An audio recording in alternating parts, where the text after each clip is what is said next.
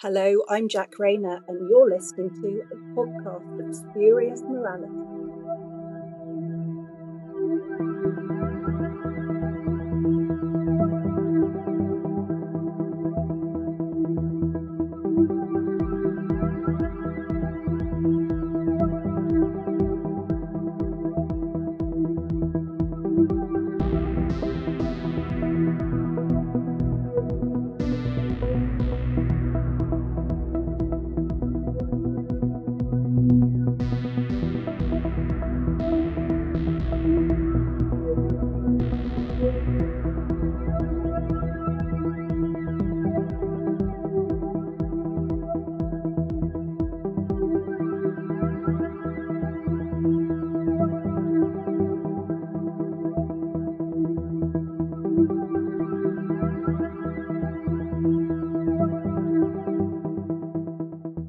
Hello and welcome to a podcast of Spurious Morality.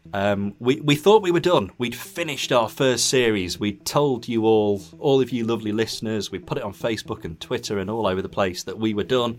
We were having a little break and we weren't coming back until July. It turns out that was a little bit of a lie. So we have a very special guest today. We are joined by Jacqueline Rayner. Hello. Hello. Hello. Yes, I am very special, thank you. Oh, it's fantastic to have you on. So I am Johnston as ever, and I am joined by Connor as well. Hello. So we are going to throw a few Doctor Who Big Finish related questions at you, Jack, if that's okay. That's fine, of course. Marvellous stuff. I may not tell the truth. Oh, that's fine. Nobody tells the truth on this podcast. That's the spurious morality. That's where it comes from. We issue a spoiler warning at the start of these, but I don't know where to start with this, really. We had this same problem with John Dorney the other week, sort of where do you start on a spoiler warning? So we are just going to say anything that Jack Rayner has been involved with. So that's a very significant chunk of Doctor Who that is covered under our spoiler warning this week, but that's too much. Too much? No, never too much. Absolutely not. But we are definitely going to be talking a bit about the recent Sixth Doctor stuff, the Sixth Doctor Mel and Hebe. So if you've not heard those yet, then sort of a special extra spoiler warning. We're definitely going to cover those. So the first question is, just tell us a little bit about how you very first started writing for the Whoniverse. What was your Doctor Who introduction, as it were? Well, I mean, apart from stories in my school exercise books, I'd always wanted to write. You know, that was a thing I was going to write. Doctor Who writing wasn't particularly something that I had considered. I was thinking more on the lines of I wanted to write comedy, I wanted to write children's sort of adventure books. But then I'd been a fan for a very long time. I then got to my later teens when I sort of grew out of it a bit. It's all a bit exams and boyfriends and things. And actually, I'm going to... This is what you were going to ask me about, but I'm going to put it in here. I went along to my university science fiction society Christmas quiz. And this is when I've been, out of the world of Doctor Who for a few years, really. And their last question was, complete the quote, "There's nothing you can do to stop." And they were obviously expecting comedy answers, but I wrote the correct answer. And suddenly people were going, "Oh, you know about Doctor Who?" And I've sort of like, yeah, well, I did, yeah. And then I just found myself in the midst of these absolutely wonderful people who are some of the best people I've ever known. And I just got back into the world of Who because of them, because they were so brilliant, and I appreciated it all over again because I was in this amazing company. And through these people, I got to go along to conventions. I was lucky enough to be at university with a wonderful man called Paul Condon, who we sadly lost a few years ago, and he was this amazing man who organised things like Monopticon conventions. And so, I got dragged along to these things, and I got to know people there. And I got to know all these brilliant people like Paul Cornell, Gary Russell, Steve Cole, Justin Richards, who all in one way or another have encouraged me, been my mentors, brought me into all these things. And there's no way I'd be where I am today without them. And because writing was something I always wanted to do, and I was suddenly in this this atmosphere with these people, it was, actually, could I do some writing for Doctor Who, please? Or, associated things. And so it was very much, I was in the right place at the right time. This is when the Virgin books had been going for a while. The Virgin books had already started when I got to know these friends, and they were like, right, you've got to read these, and so got into all that thing. And I asked Gary Russell, with Paul Cornell's blessing. Paul doesn't want to, or Paul doesn't have time to do the Benny adaptations. Do you think you could give me a tryout for it? And unbelievably, Gary said yes. And I did the first one, and he said, would you like to do some more? And, if somebody says to a writer, would you like some more work in a field that you love? You say yes. And then, I got to know Steve Cole as well, and said, can I, maybe help you out at BBC Books? Went along to BBC Books and found out that was a place that I was really happy and comfortable, and it was lovely and brilliant, and I was the luckiest person ever in that, I got to be there, as I say, right time, with people willing to take a chance on me, because although in my head I was a writer, obviously in no one else's head, mainly because they'd never seen anything I'd written. I was an amateur. And yeah, they gave me all a chance, and I just loved it. I loved all of it. The atmosphere, the fun, working collaboratively with people. It was just brilliant.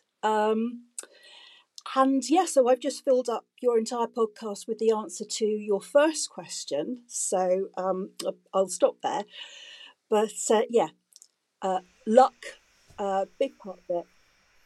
But I'm very happy it happened. And of course, it's based around the quote that we've nicked our podcast title from as well. So that's even better. That's brilliant. So yeah, it's great. Sort of. I was at I did a writing course at university. I did a script writing course at university, and it was one of the greatest times of my life, because I was around, that kind of person, the person that does want to write, people that want to do that kind of thing, and people that will meet up and watch Doctor Who and all that kind of thing. So yeah, it's such a great atmosphere to be in. So yeah, it's fantastic that that's kind of where it came from, because I've been in sort of a fairly similar situation myself. Do you want to do the next one, Connor? Yeah, I just want to add as well, as an addition to the spurious morality story, a couple of years ago, a friend and I were planning to hopefully launch a podcast together. It was a friend from over here, and he came down to my house. He came down from the other end of the country, and we spent an hour or two watching Spearhead from space, and then we recorded, and we were going to do a whole series, and we decided it was going to be an episode a month.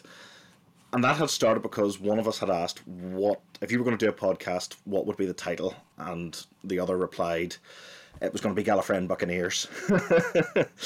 Wonderful. Would be our podcast title. And we started doing that then. And we'll finish that. We were going to record a series of 6 or 7 episodes and then release them all sort of at once. And I said, see you next month. We'll do it again. And then that was March 2020. It never happened because he wasn't able to get Oh down. no. Oh dear. And it ultimately didn't happen. But we did get to do an episode of this together. So the Gallifreyan Buccaneers did eventually happen. Oh, fantastic. If you'll excuse the pun, you jumped ship to us. Oof. Oh no, I'm going to stop that now. Right, go ahead, Connor. So we wanted to ask a bit about what I can only imagine has been taking up an awful lot of your time over the last year or two then, which is talk us through a little bit about the development of the new Sixth Doctor adventures. Right. Well, what I wanted to do, and this sounds so pretentious, but I wanted to do something that meant something, and I was lucky enough to be working with Colin, who just obviously he knows his Doctor inside out, and he knows what's right for his Doctor, and he asked, can we have a big arc, something that means something maybe a bit dark. And that's sort of where I want to be going as well. So that's brilliant. And another huge, I just get so lucky. I was told when I was asked to be producer, and I went, because it's not a job. It's not my sort of job. I'm a sitting at a computer on my own, thinking words in my head and putting them on paper person. I'm not a dealing with other things and admin and people and talking type person. So it was all a bit scary. But because it was Sixth Doctor, I could not say no. I just could not say no. Anything else, but no, Sixth Doctor. And I said, okay, so we've got a guy called Rob Valentine, who is the script editor for the Sixth Doctor. And I was sort of like a bit, but I don't know him. I've got to work with someone I don't know. I'm, already feeling, a little bit lost. And now I've got to work with someone I don't even know. And Rob is just amazing. We clicked instantly. I think he's wonderful as a person as well as creatively.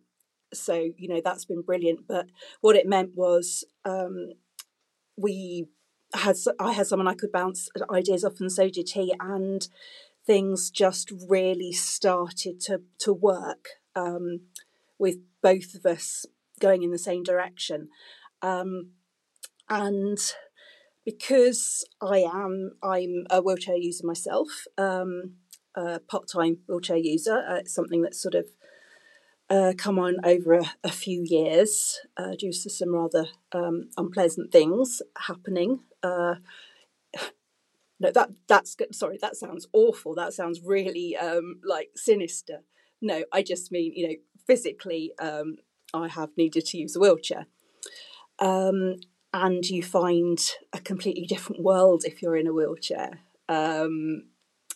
People look at you differently, and you suddenly realise there are people out there who are wonderful and welcoming, and there are people out there who are not. And on top of that, the world itself isn't geared up for that sort of person. And I do like characters who are a bit flawed. And it felt rather like we could have somebody who's going to put this across, what it's like to be in that sort of world, but we're heightening it because you've got all the other things that the Doctor Who universe throws at you on top of what the real world throws at you. And we can say something in science fiction terms about the attitude towards disabled people and disability. Because saying things in science fiction it's a really good way of getting those things across, sort of, slipping ideas in under the radar a bit. Not hugely under the radar because, Hebe doesn't exactly keep quiet about this sort of thing. But when you're presenting it in a science fiction light, that does help. So Rob and I got together and realised that with all these aspects together, what we're really looking at is something about a character who does not think of themselves as evil. That's the really big thing. They don't think that they are evil. They think they are a good person. And we discover that they're not. And again, you're not trying to make huge commentaries on the world, but it is something that we really wanted to talk about. And it developed from there, because with the Sixth Doctor, you could do this. The Sixth Doctor has got that heart. He would take someone like Hebe under his wing completely, but he would also allow her to have agency, which is very important. We don't want people speaking for the disabled person, but would also, back her up, and would have this righteous indignation. That's what Colin does so well. He does those moments of real care and concern and empathy, and then he can do that, just turn it to that absolute righteous indignation, and you really feel it. And I don't think there will be in any way a better Doctor that you could do this sort of story with, because that's just you'd want the Sixth Doctor with you. If you were going through this sort of thing, that is the person that you would want with you, because he will do what is needed at every point. This always happens when I'm being interviewed. I can't actually remember where I started, so I'm not quite sure where to stop. That's how it began anyway. I think somewhere in that you got a bit about how it began. I think you've and where we might be going, I guess. I think you've actually covered two questions in that as well, because the next one was sort of tell us about the development of Hebe. But she's such a brilliantly unique companion, but at the same time she's such a believable companion. She's such she's absolutely great with the Doctor and Mel as well, and I think it's the dynamic of the three of them that's just really made this enjoyable. I'm really glad you think that. Obviously, we love her. I know there are people who don't, but I think that's better than just sort of being bland. Hopefully she is somebody that is real, and she certainly has got a lot to say. She is her own person, and the fact that we managed to get Ruth for her. I was determined. I wanted Ruth so badly. I really, really did, and it took quite a while. Not because Ruth wasn't willing, but because Ruth is unbelievably busy and on this huge upward trajectory, and she is such a star that getting her was hard. But she was Hebe in my head. She was Hebe, and she had to be Hebe, and thankfully she found time for us, which I'm just so grateful for. Yeah. Brilliant. Oh, excellent stuff. Yeah, she's brilliant companion. Keep her around forever. She's great. Certainly will if I can. Marvellous. Again, you've half answered this. I think you've managed to do like half of our questions in one there. Brilliant. But we were sort of going to ask. This is why I don't do podcasts. I don't stop talking. It's not a bad thing. It's not a bad thing. Well, what we were going to ask was sort of, did you choose the Sixth Doctor or the Sixth Doctor choose you? Which you kind of half answered there, but just kind of like you said, it would only be the Sixth Doctor that you'd kind of go for. So tell us a bit more about your love for the Sixth Doctor then. Oh, well, I mean, it's right from the beginning. I was born in the early 70s, so all through growing up, Tom Baker was the Doctor.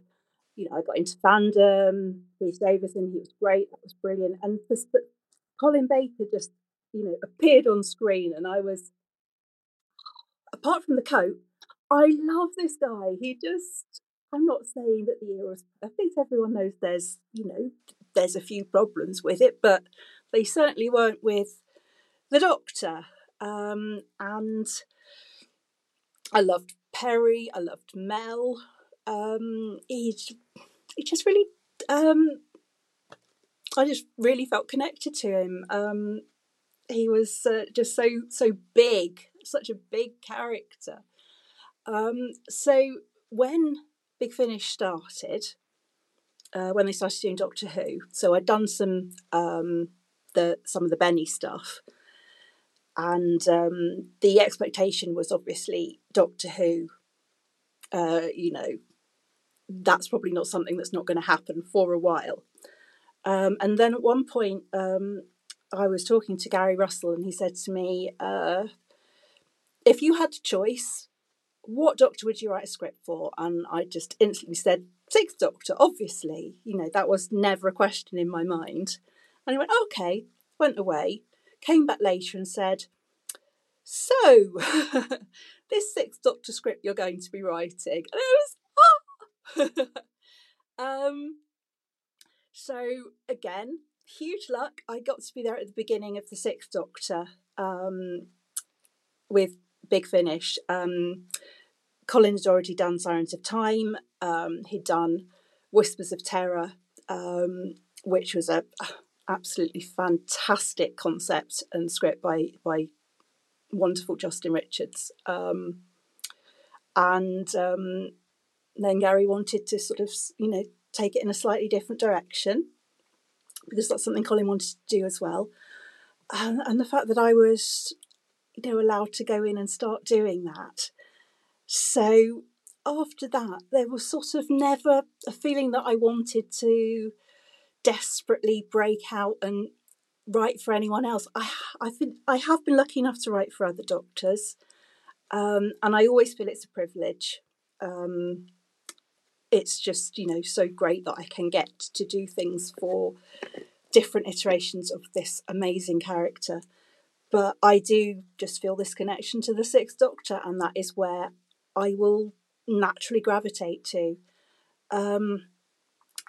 And yeah, as I say, producing, I had sort of vaguely talked to David Richardson about maybe doing something a bit in the behind the scenes sort of area, but with, you know, no particular conclusion or, you know, anything. And then David said, can we have a chat? You know, you had said at one point about maybe doing something. And I was sort of, well, yeah, thinking, yeah, but I think it was the right thing that nothing ever happened. This is not my sort of cup of tea at all. Incidentally, I don't like cups of tea, so that doesn't really work as an expression. But I was like, well, whatever he's going to say, I'm going to say no, because no, it's too scary. It's much too scary. And then he said, we're looking for a new producer for the Sixth Doctor Adventures. And yeah, that was and it's been a very steep learning curve. I've made a lot of mistakes along the way. But I'm really, really chuffed that they asked me to do it. And I just have such a blast. And working with Colin as well, who, as I say, knows his character so well and has ideas for his character and knows what's right for him. That's how it all happens. So it's a bit of both. I certainly chose him, and to some extent, I was lucky enough that he seemed to want me on board as well. So yeah, really, just one of those. I can't quite believe that, you know, all these lovely things are happening, but they happened.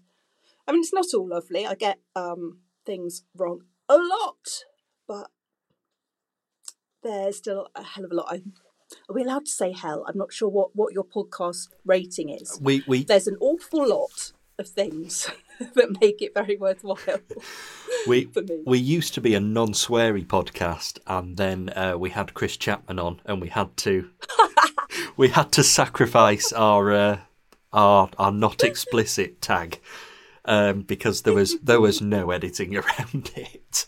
He wanted to do Doctor Who and the Cannibals as a story. Okay. Yeah. So if you're looking for dark tales for the Sixth Doctor, talk to Chris Chapman. He's got a couple. Oh, I've got plenty of amazing and occasionally dark Chris Chapman stories to come. Oh wow! Oh, have you just revealed something on our podcast? I think I probably have. Oh wow! Yes. There we go. We've got an exclusive. Marvelous! Oh, I'm excited about that. We love Chris's stuff. We had him on, and then we had to go off and do another episode just talking about our favourite Chris Chapman stories, and I think it's possibly one of the longest ones we've done. We just couldn't stop, sort of raving. He is really good. He is a writer who delivers you something perfect and says, "Oh, I'm sorry, it's not very good." You know, he's and what he's done really is superb. Almost always, in fact, always. Actually, always. I've never yet had something come in from him where I haven't just fallen in love. You know, by the time I'm on page 3 at the latest, he's a very, very good writer indeed. There's a few people who I do tend to go back to again and again because their writing is brilliant, and I just love working with them, and they get it. They just really get, you know, what we want and then elevate it. You know, you say, I would like story X, and they will go, yes, I can deliver story X. I will try to deliver story X. And they deliver story X to the power of 10, you know. And that is what is so great about working with people like that. Yeah. Oh, brilliant. So obviously the current run of Sixth Doctor Adventures, it's a sort of big story. You've obviously got it planned out, and I like to think you've got it planned out for about a decade. I just want it to keep going. It's so good. But obviously you've written a lot of stuff that's just, you know, very standalone. It's 4 parts and you're done, that kind of thing. So how different do you find the process of writing a single story compared to sort of planning a series like the Sixth Doctor Adventures?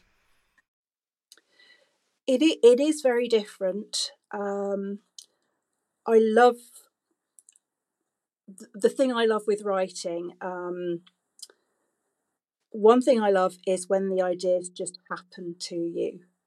You know, you can sit and stare at a piece of paper for ages and nothing happens, and then suddenly it all comes together, and that feeling is like nothing else. I love that so much. The other part of writing that I love, which is going to sound ridiculously basic, but it's putting the words together. I love how words sound. I love how you can play with language and play with different ways of using it and telling stories. And those are the things that I love doing, getting inside a character's head. So when I'm working on my own, I love all those things happening. But working collaboratively like this, it's pretty much what I was saying about working with Chris Chapman before. People will take ideas and run with them, and they will take them to places that you had never dreamed of and that you would never have got to. I think there's sort of a natural thing that goes on when you're listening to someone else's script or reading something by someone else, and you think, oh, that's brilliant. Oh, I wish I'd done that. Yeah, I'd really have liked to do that. And then sometimes there's ones that you go, I could never in a million years have got there. That's sort of, it's not me at all. I could not have found my way there. And that is a really great thing that comes in when you're collaborating.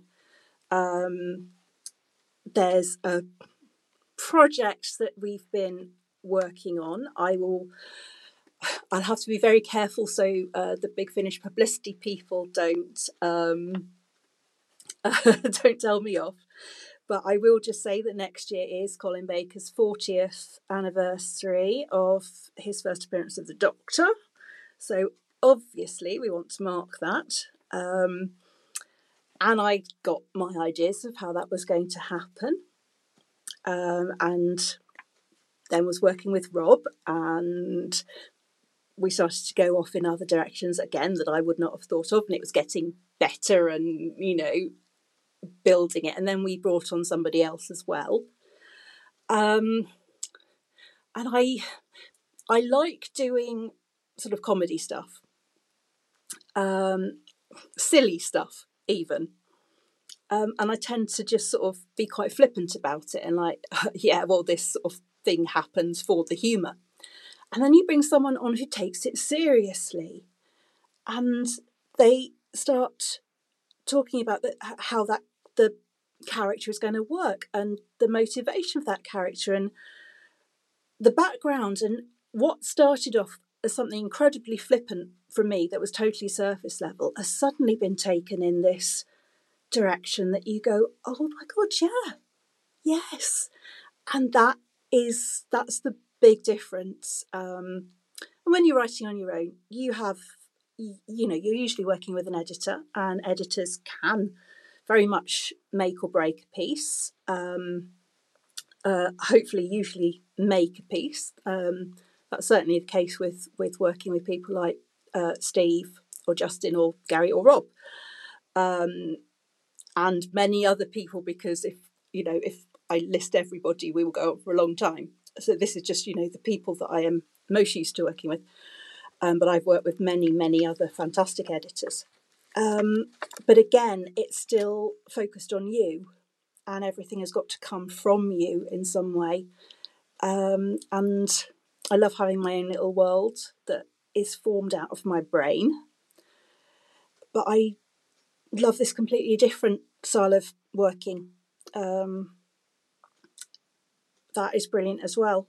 What I'm not so great on is when I'm plonked into somebody else's world, because I just sort of worry that I don't get it and I'm not getting it right and all that sort of thing. But when I'm confident of what we're working, that I know that I understand what I'm working on with the Sixth Doctor, because I'm sort of allowed to do it.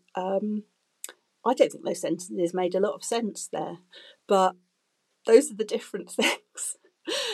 I love working on my own and having that sort of magic of forming something within. And I love this whole new world for me of collaboration where things are expanding outwards. So, Connor, do you want to do the next one? So we were wondering what we can expect from the Sixth Doctor adventures in future. And I was interested to know as well, do you go into this sort of thing with a defined endpoint in mind?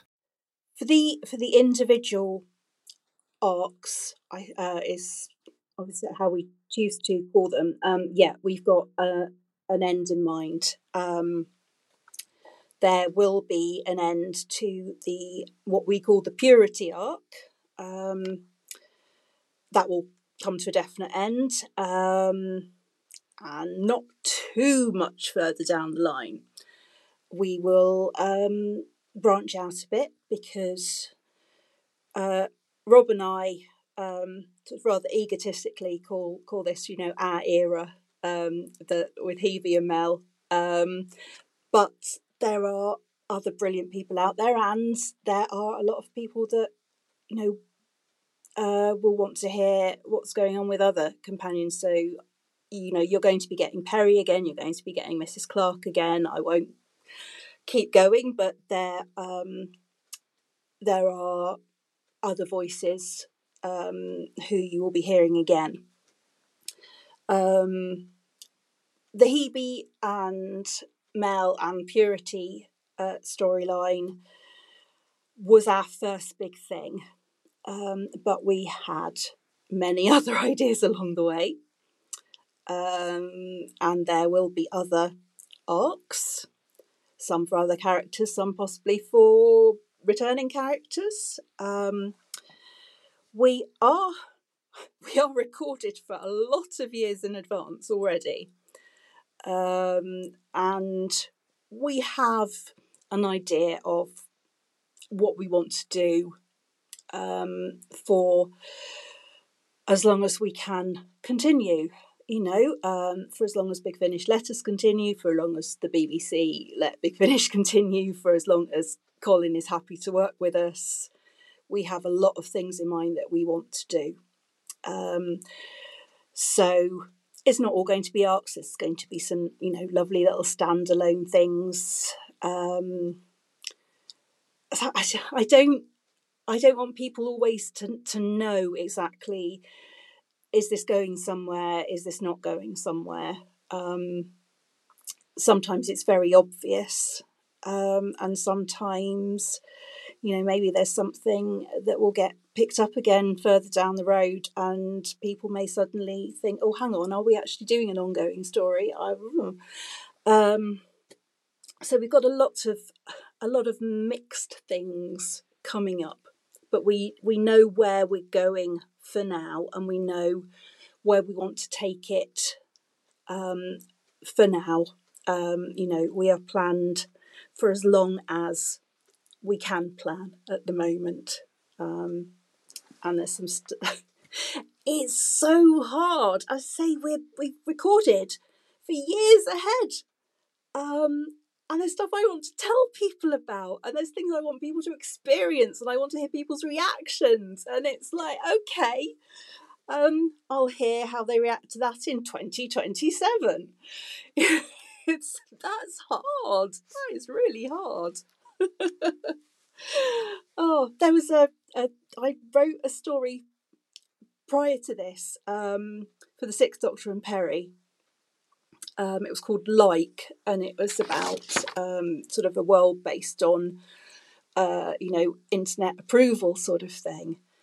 And I remember coming up with the idea for it while I was at my children's primary school sports day. And I'm not saying it's a hugely original idea, but it felt quite fresh at the time. And I wrote it, and it got recorded.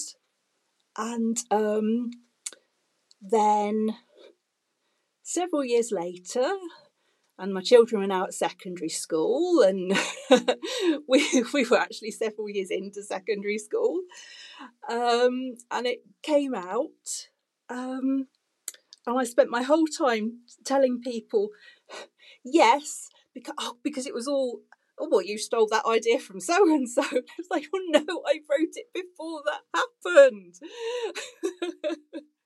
But that's how we have to work sometimes, and it can be quite frustrating, especially when you think you've had a reasonably sort of current idea, and then it suddenly is way past being current.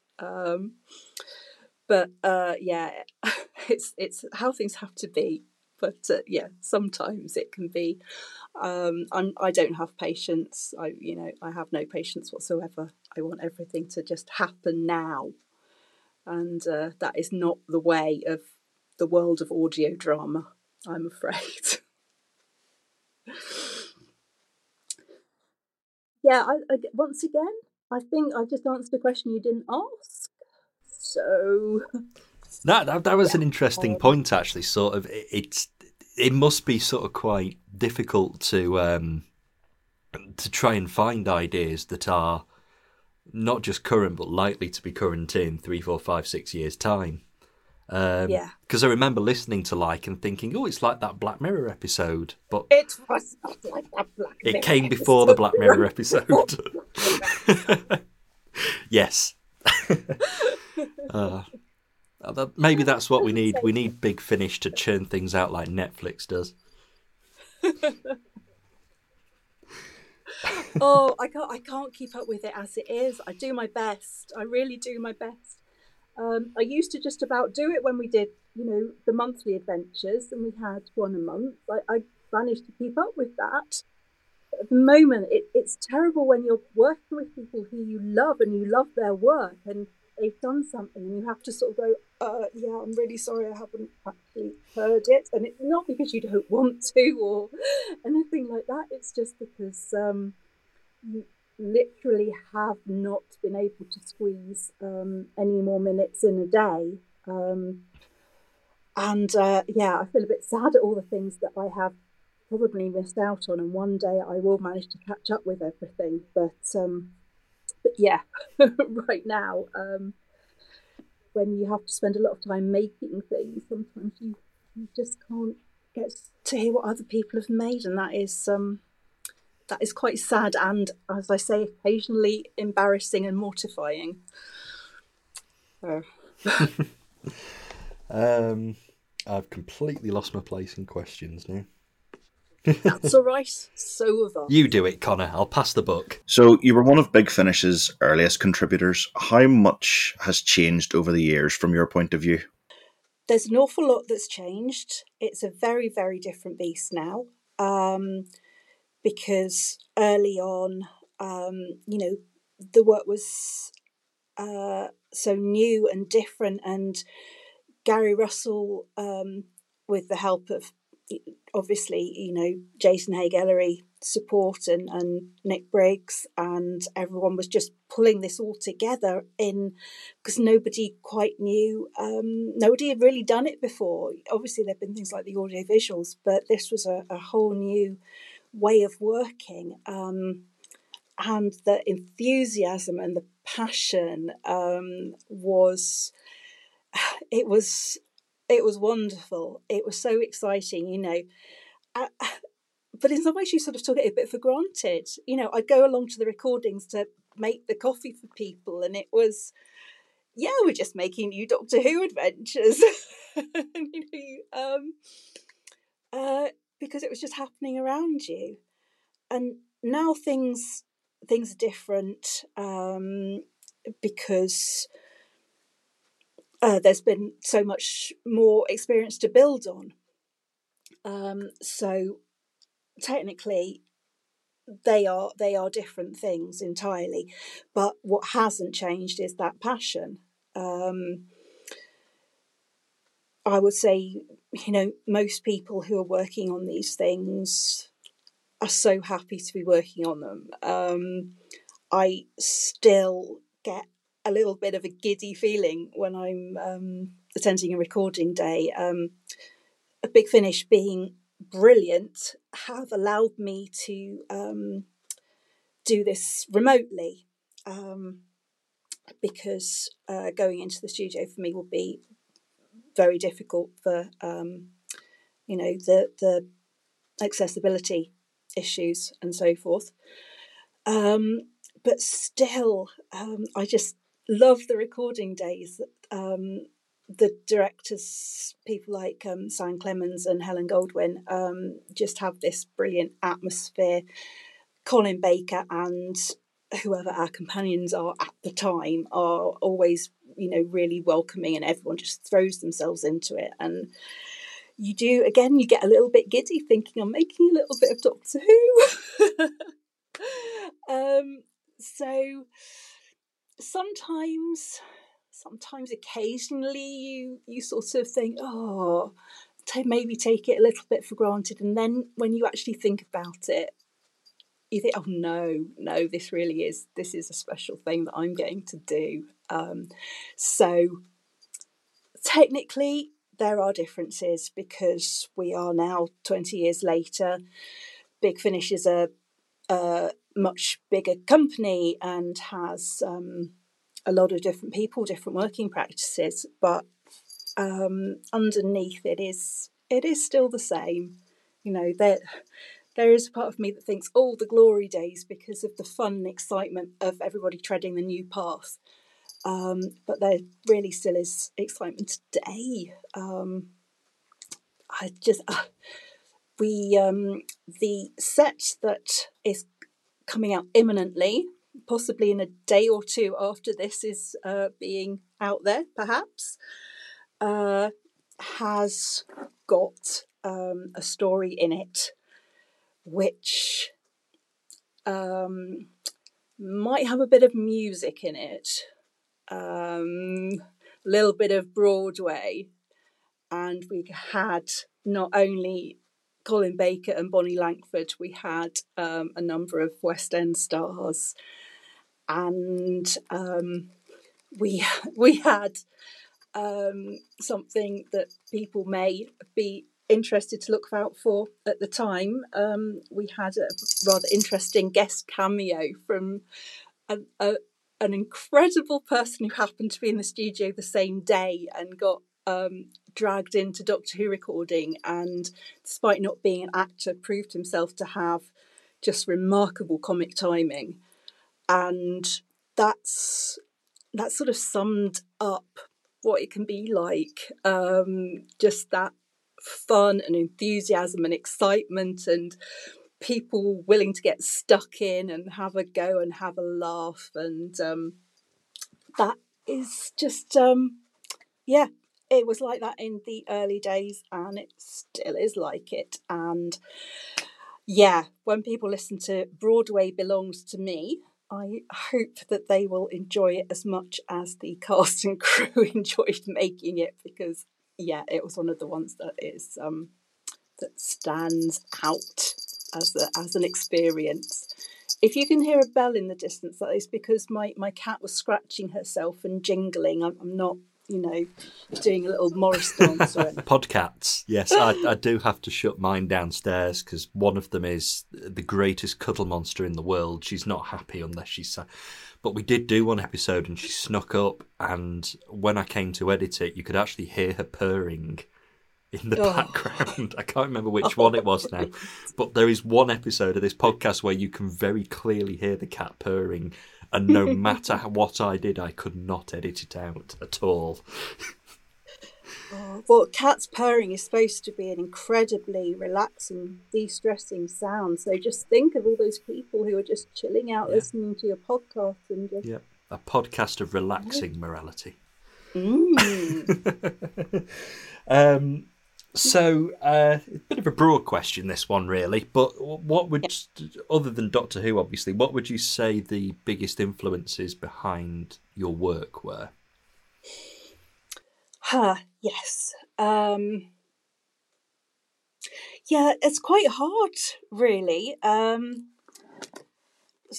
thing that I was hugely into and still am hugely into was like the girls' comics of the 70s and 80s, which have a lot of sort of science fiction and horror and creepiness, and a lot of stories that deal with fears and the sort of things that do quite resonate with me about, like loss of identity or loss of agency, loss of control, that sort of thing. And I do find that those things do crop up quite a lot when I'm sort of shaping things. History is a big thing. You did writing at university. I actually did ancient history at university, and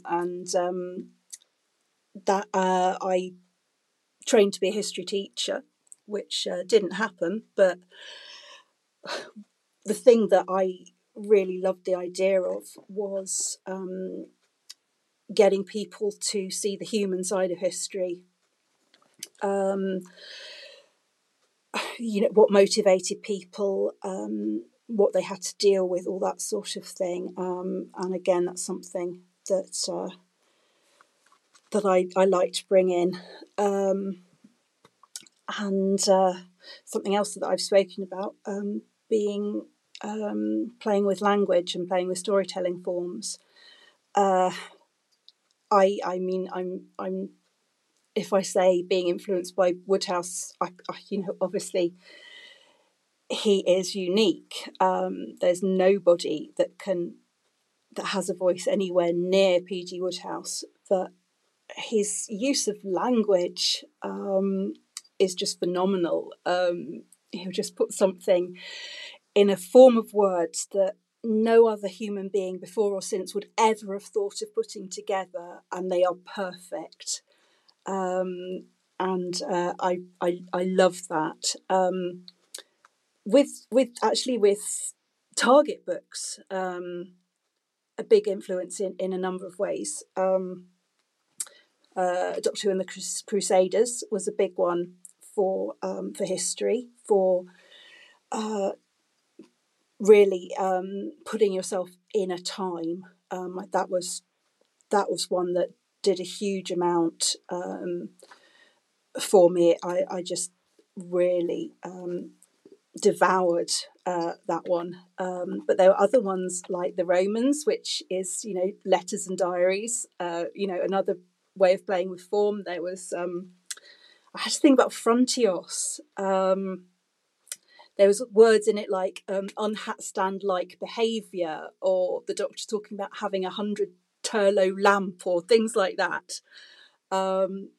Which again, just that tiny bit of playing with language that I found really, really influential, in that, there were phrases that would stick in my mind, and I like to try and find the exact way of putting words together to say what I want. I'm not comparing myself to, the people I'm talking about, but yeah. But that sort of thing is influences. And radio comedy was a real huge big love, and as I say, that's sort of where I'd possibly thought I might end up if I hadn't swerved down the Doctor Who path. So that tends to be a bit of an influence on my script writing. Wonderful things from the 80s, like Radioactive, Mausoleum Club, Saturday Night Fry, things like that, which all did a little bit of playing with form. And I suppose the other one really is, again, I absolutely love Golden Age mysteries. And you would find a lot of female writers sort of finding their form there as well, which is a really interesting development. So all those things, I think, have in some way led me to where I am now. In this sort of in a way that sort of feels like, jack of all trades, a bit of this, bit of that, bit of the other, and they all come together and not necessarily make the sum of their whole. But I would say that those are again, in a very, very long-winded answer, are some of the things that have sort of chivied me along the path, and that I owe a lot to. I think radio comedy is just excellent, and I think that a lot of people don't quite appreciate just how good it is for giving new writers a voice, something to say, and that kind of thing. I absolutely love it, and sort of spend a lot of time listening to that kind of thing. Yeah. Oh, absolutely. I mean, I mentioned stuff from the 80s just because that's what I grew up being majorly into, but there's so much now. Count Arthur Strong, I worship. John Shuttleworth, John Finnemore is unbelievable, because sketch comedy, you burn out from sketch comedy incredibly soon, because you just have to come up with so many ideas, and he's on, like, I don't know, 9th or 10th series of his sketch show that he writes himself, and is still coming up with every idea for it. It's like, wow. It's incredible achievement, really. Yeah. It's the best place, radio comedy. Well, absolutely. Well, so to keep ourselves in time, I'm going to cut a few questions, and we'll just ask you one more. Very, very well, good idea. we didn't really know where to start with asking questions. We've got like a usual set we kind of go to and then go, yeah, but she's done so much. Where do we? So I think maybe we actually overplanned for this one a little bit. But there is... Or I overspoke a little bit. No. But yes. But there is one that I do sort of particularly sort of want to ask. So we will sort of make this the last one. Sure. But it's, of all of the Big Finish projects you've worked on, what's your favourite? Yeah, that's not an easy one. That's so not an easy one. I didn't say it was an easy last question. Probably the one I'm most proud of is Doctor Who and the Pirates. Yeah. I was absolutely blessed that Gary Russell trusted me. I can't imagine many people would have done so when I was just coming up with ideas and phoning him and saying, can Colin sing? And he let me run with it and facilitated it, and got all sorts of people on board, like Barnaby Edwards, who managed to actually make it work and happen. I found out this week it's 20 years since Pirates was released, and that's quite that was quite concerning, really, because I think it actually only happened about 3 months ago. But I think that one, in many ways, is the most me. If people hate Doctor and the Pirates, which they are at perfect liberty to do so, and may in fact be quite sensible, they probably wouldn't like me much either, actually, because it's sort of mine. I feel that is the most mine of my things, and I'm still very proud of it, even though it's 20 years. And that sort of makes me feel like I peaked 20 years ago and I'm just treading water since. So I probably would say the Pirates, but there are things like, Walking to Babylon was the first time I got to work with Elizabeth Sladen. And that was an absolute jaw-dropping meet your heroes moment. That was incredible. And when we were all going for lunch, someone took me aside and said, "Did you realise you've been calling her Sarah all morning?" And I didn't. So I hope that's enough of and I tried to keep that one short. For me, that was quite short. Well, yeah, thank you so much for joining us. It's like I said, we'd wrapped up our first series. We were kind of having a bit of a rest, and then we went, well, no, we've got to do this one. We've got to do this one, absolutely. And it's been absolutely marvellous, and I'm looking forward to getting it online. It's been lovely talking to you. Well, it's been lovely meeting both of you. That's really been nice, and you've been very lovely and flattering and encouraging, and that I can't say that's not a lovely thing to happen to somebody. But it's been really nice talking to you, and thank you for your patience, I think, because do cut out anything you want, it's fine, chop huge sections out. No, it's all got to stay. It's all been absolutely brilliant. So that has been our special sort of bonus mid-series break episode of a podcast of spurious morality. And it really has been a pleasure to have you on, Jack. It's been absolutely fantastic. Thank you. So that is all we have time for, though. So I will say thank you and goodbye. I will also say thank you and goodbye to Connor. Thank you and goodbye. And we will be back in the not too distant future for our second series, which we've all got planned out. It's even more ambitious than our first, but we're looking forward to it. But in the meantime, have a great few months while we're off air, as it were. And thank you very much for listening. Goodbye now.